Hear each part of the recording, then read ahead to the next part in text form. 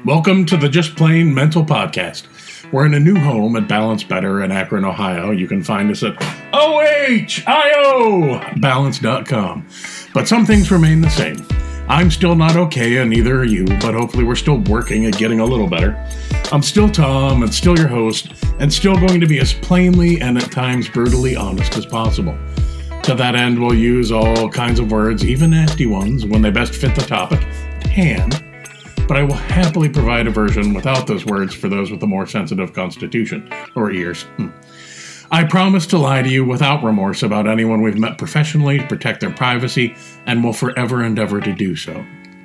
As always, this podcast represents the opinions of the host and the guests of the show, and not their places of business.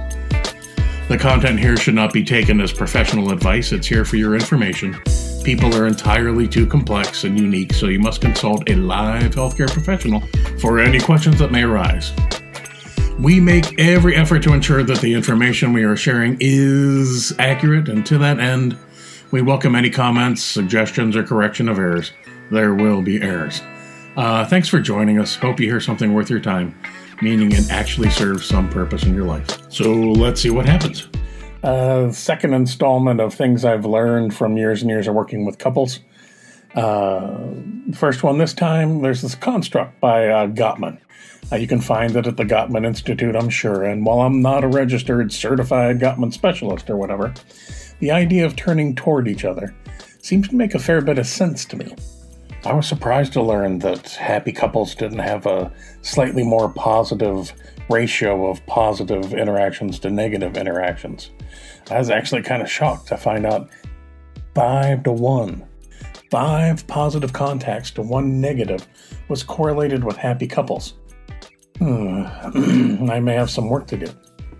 I think I've joked for a long time now that I meet a lot of couples who were sort of like the Williams sisters playing against each other in the Wimbledon finals. And all of that skill and fury is trying so hard to blow that ball right past the person standing on the other side of the court. When it seems to me that in a relationship, Venus and Serena should be playing doubles, back-to-back, defending themselves from the rest of the world. Yes, I know you don't play doubles tennis back-to-back. Shut up and just get my point anyways.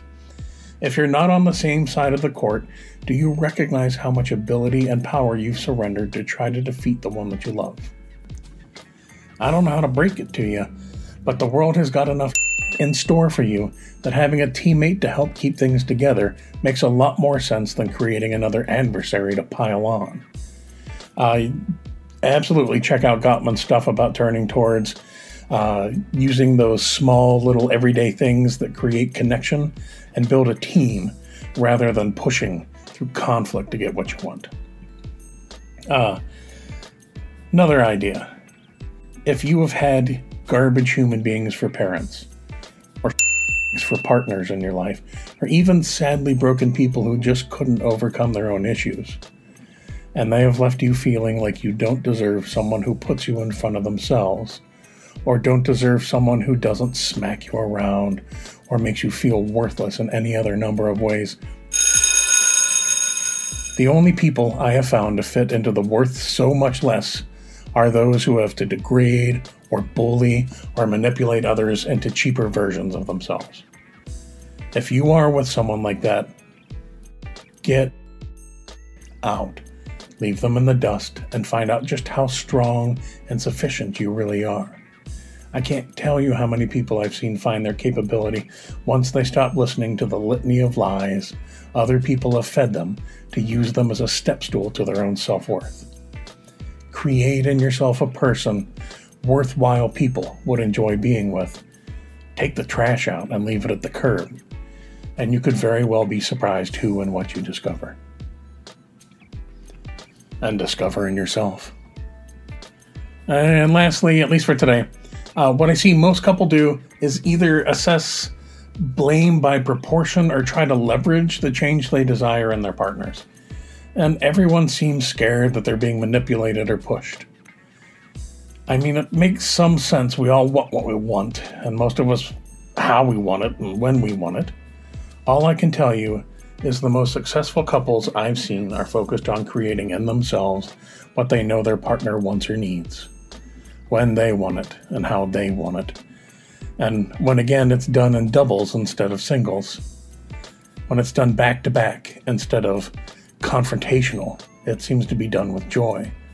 And that seems to result in a lot less resentment or regret or misery. I kind of like not being miserable. Believe it or not, I am married. Also, I was married once before. I know. 2 people in this world were dumb enough to marry me. Surprise, surprise. When I discovered the first one wasn't going to work in proper dude fashion, which you can read as completely and ironically caught off guard, I remember getting the phone call and, "Oh, you're working a double? What do you mean not coming home? I had no idea. I'm certain at first, all I was interested in was cataloging and exploring and categorizing and hating all of her faults and issues. And I'm good at that. At some point, I realized none of that mattered. That was over. I didn't have a choice in the matter. I had to take a stark look at who I am and all the things I didn't see or willfully ignored the first go-round. Now, in my second marriage, I am a dream to live with. And by that, I mean I'm still married after 20 years of Steph only thinking about running me over with the car or pushing me down the steps or poisoning my Diet Coke. I'm certain she thinks of it often, but I've become less worried of it being translated into behavior, most of the time. A better me, and more specifically, working to be a better husband me, makes for a better marriage and a better life, a life which I get to live another day unless I stop working on myself. On that note, if you see me dead on the floor with a half-full can of Diet Coke, don't let her throw the can away. Do the best you can manage, and let them return the favor instead of trying to leverage them into how you think they should be. Careful what you ask for. And there may be something that could help you create and maintain a connection that improves your lives in ways you've never even imagined. I tell most couples I meet professionally 2 things. Well, probably a lot of things, but almost always these 2. First, if you're looking for a referee, someone to help decide who's 52% at fault versus the better partner, go somewhere else. I make a terrible referee because I don't care. I'm certain you're hurt and have good reason to be. I'm also certain you've been hurtful. I have yet to meet a struggling couple where one of them is at fault, and who haven't been hurling hurt at each other until it becomes a pattern in which simple problems don't get solved, since any disagreement becomes every disagreement. Anyone can help you beat each other up with your histories or just charge you to listen to you. If you want to create something where you stop creating all of those reasons for resentment and friction, I have a dramatic interest in that. If once you have broken that pattern, you want to go back and sort through the history, fine. But at least then it might be worth something more than just sitting there blaming each other. The second thing I tell most of my couples is how nice it is to hit the driveway and feel like you're really home. Every day. And how could you not want that? Of course, I might be... I hope you got it, or are finding a way to make it. Seriously, give it a go. I know it can be really hard sometimes, and you're not really good at certain things you know would mean so much to them, and it makes you feel so vulnerable, and rightly so. You could get deeply hurt. It's worth it. When you find the right person who's willing to return the care that you struggle to show to them. Well, I guess that'll be it for now. Hope there was something worthwhile. Thanks. Bye. Well, that was fun.